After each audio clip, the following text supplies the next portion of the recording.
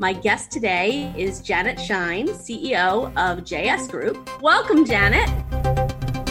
Welcome to the Women in Tech Podcast, a special series of Heads in the Cloud episodes, hosted by Michelle Liccardi, President and Chief Revenue Officer of Star to Star.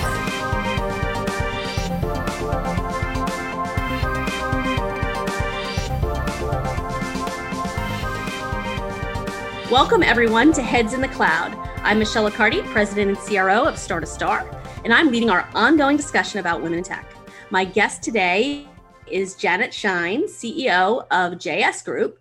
Janet is a bit of a legend in the channel, holding senior roles at Office Depot, Verizon, Motorola. She's considered an expert in mobility, IoT, services and solution routes to market, the channel. So welcome, Janet. Thank you for having me. I'm so excited to be here with you. And I'm a big admirer of yours, as you know. So it's just a delight for me to be on your podcast. So thanks for having me. Thanks so much. And I feel the same way about you. You've just had such an awesome, illustrious career. And it's great to see women like you who have been successful in corporate America and then taken that into an entrepreneurial endeavor. So just an honor to have you. And I thought we'd start the conversation today with some recent news released by McKinsey & Company on women in the workplace. McKinsey reports that 1 in 4 women are considering downshifting their careers or leaving the workforce due to the impact of COVID-19. For the first time in 6 years, the report has been done. Researchers see evidence of women leaving at a higher rate than men. What do you think about this? You know, it's an epidemic. It's sickening. It's upsetting, right? You and I've been in the channel and in technology a long time, and we're well aware how difficult it is to be a woman in business and technology and anything else with all the demands on our time, right? With we want to be great at our career, but while we're being great at our career, we feel very guilty about what's happening at home. And when we're at home, being good at being mom, parent, friend, wife, partner, we feel guilty about the work we're not getting done. And so there was always this myth that there was work-life balance. During COVID, it became work-life integration, right? It kind of just your work and your life just became one big blob. And mom ended up the primary caretaker, bottle washer, chief cook, entertainer, teacher. And she got no encouragement from her network to stick with her job. This is reality. There was a study that was done years ago by Fortune that showed that women were 4 times more likely already to drop out of a big career.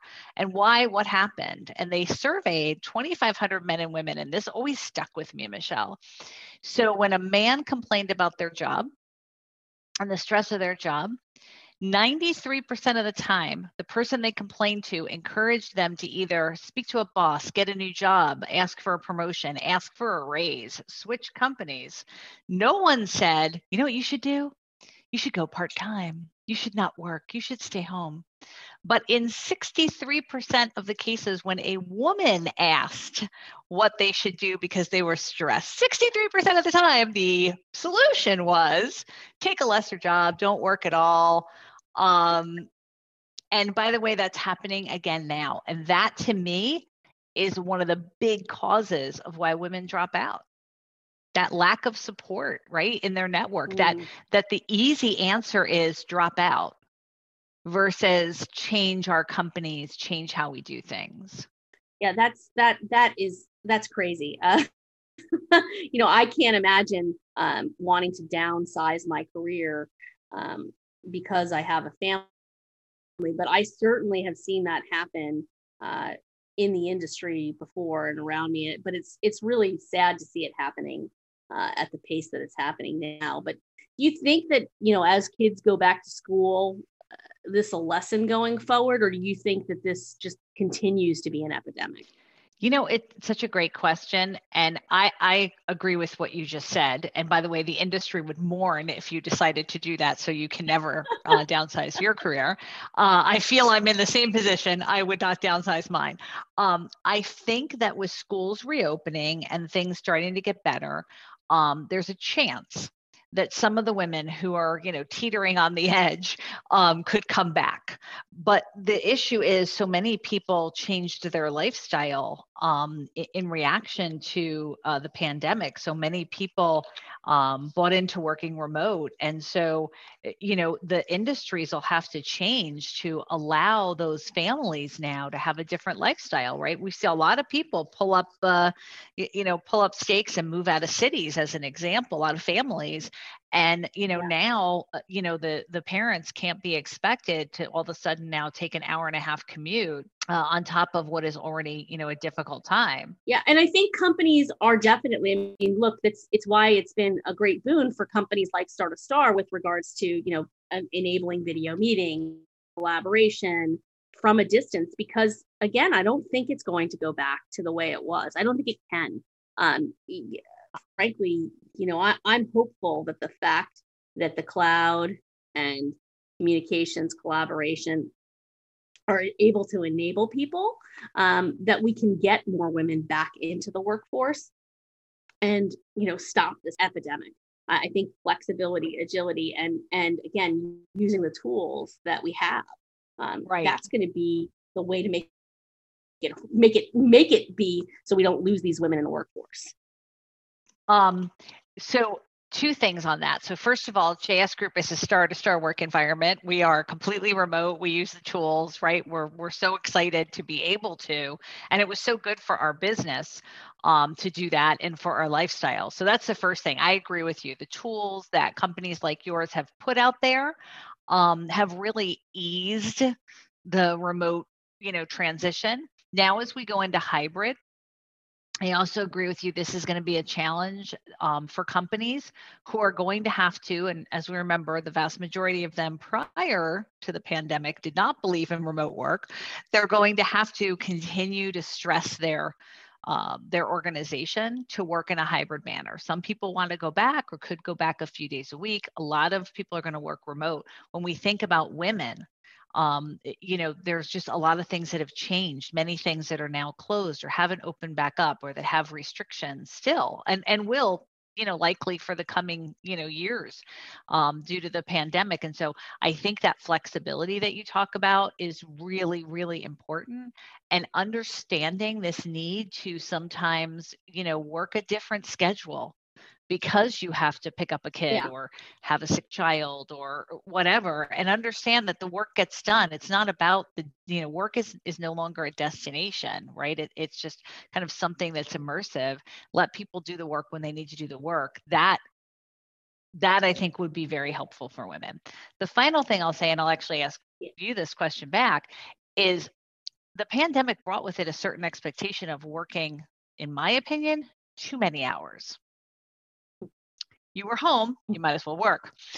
And that also, I think, was part of the burnout of women. I don't know if you've seen that or had or talked about that in any conversations with any other women. I felt it. I've lived it. Right? I felt it. I've lived it. Right. But I think people like myself can do a better job of self-regulating, because I do think people look to their leaders to see what they're doing and emulating what they do or don't do. And I can tell you that, certainly there were times during the pandemic where I think I started at 6 a.m. and didn't end till, way into the evening hours. Again, because it was just there, right? It wasn't turned off, and everyone was around, right? Right. Everyone was around. The expectation was you had nothing else to do. So you might as well work. We all fell into that trap. And I think particularly for women, getting back out of that track, because we do, and they claim it's genetic, so I'm going to go there. They claim women have a heavier sense of guilt for not completing things, not doing things, not participating in things. So I feel as if for a lot of women I've talked to who are considering dropping out, and I'm trying, of course, to talk them out of it, part of it is that, the myth of work-life balance was already broken.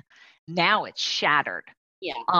And they're just tired of watching their children's tears as they take yet another meeting. at a time or a place that it shouldn't be expected that people do that. Yeah, the other thing I'll say there is like I think women do put this guilt on themselves. I've found, and I've got 6 kids that range in age from 24 and out of the house to 2.5-year-old twins. I think my kids, though, when they see that they've certainly been used to the last year of me being around. But a lot of the older kids are like, "Joe, when are you getting on the road?" They're my stepchildren. They're like, we know that you're itching to get out there. So I think your children tend to know you. And I think a lot of the guilt is stuff that we put on ourselves. Like I can tell you, like I went on a business trip for the first time. I've only taken a few business trips during the pandemic, but I took one last week, and the first day away from my 2.5-year-olds, my son Logan was like, my husband's like, he's looking for you crying. But by day 2, he didn't even realize I was gone. He was, all integrated with his nanny and his sister and his dad, and then he was happy to be FaceTiming with me at night. So, I mean, that's the reality of being a working mom out there that, again, I think we put the guilt on ourselves because we see our kids, again, they have the teardrops for a day, but they are really resilient. Yeah. I don't think we're nearly as resilient as they are, frankly. Well, so, you know what? I agree. Yeah, I agree. The other thing that I get concerned about, though, is, with all the change and women taking a step back and or the people using collaboration and communication tools, they're now saying like women won't achieve equality until 2106 in what I've read.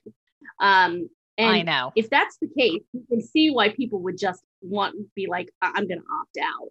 So, how do we not let the fact that people can have more work-life integration get in the way of, making sure that women are making as much money as they deserve? Listen, we live in a world where there are more CEOs named John in the Fortune 2000 than there are women. And that's frustrating, right? Because it means that not only are women earning less, and we've all seen those statistics, but they also have less opportunity to get into a role that, naturally pays more. And so I think there's a few things that have to happen. The first, I think, is very healthy, is many states like California and others have put in place regulations that don't allow you to ask somebody what they made in their last job when you're hiring them. And I think that's really important because women often get paid less because they were paid less in their last job.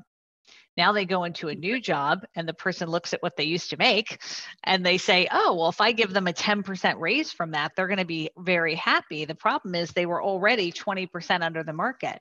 Yeah. So they're still 10% under the market now. So I think that's really healthy, right? Legislation that says we're going to have pay equality, not just because you report what you pay people, but because we stop putting people under the pressure of because you made less, you will always make less. So I think that's really healthy. I think it could speed that timeline up, not enough to get us over the appalling date of, when our grandkids are, grandparents. But I think the second thing is women talking about money. And you and I've had these conversations.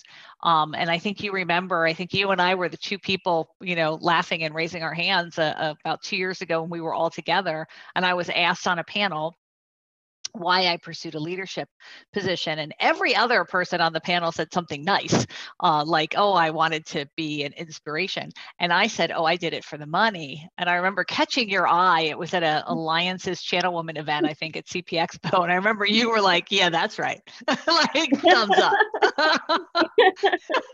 Well, and I don't think there's nothing wrong with wanting to be successful and wanting to earn money.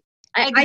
I think that's the challenge is, I don't think that we have been conditioned or taught that it's okay to have those monetary discussions. And I know I'm having those conversations. I have those conversations with employees. I have them with my older daughters, right?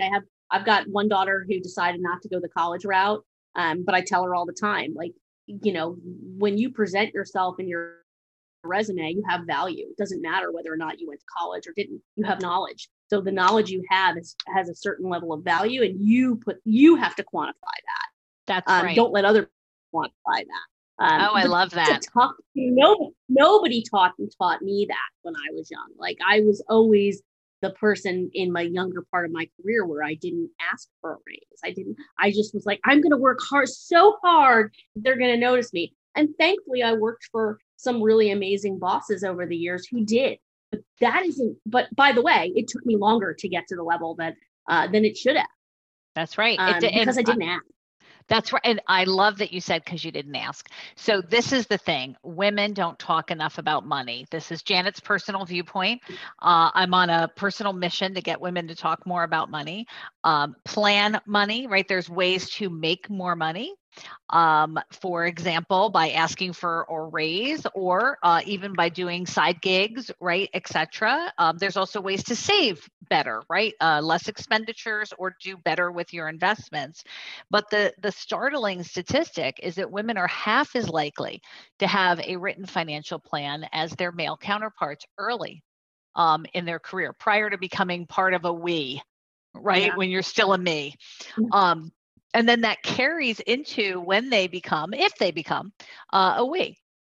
And so they, from the very start, right, they planned less for money. And when you plan less and talk less and strategize less around money, you're less likely to ask for a raise. And so whenever I speak with women, I always say, look, one, go to Glassdoor, go to LinkedIn Salary Insights, talk to other people in the industry, know what you're worth. Know what you're worth, put it in your financial plan, put your career plan together that says, this is where I want to go, and this is how much I want to make when I get there, and how much I want to make along the way. And then have the conversation, whether you're self-employed and it means, hey, you know what, I can't sleep until 11 every day, right? I'm going to have to get up and take more clients. Or whether you're working for someone, have the honest discussion. You may not get the raise you want, but if you don't ask, and if you don't say, when can I follow up on that? When can we talk again about this? You're guaranteed to be at the back of the train for raises. And so I really think, Michelle, that concept of women having a financial plan and then, kind of driving towards that plan is a big gap. Oh, it absolutely is.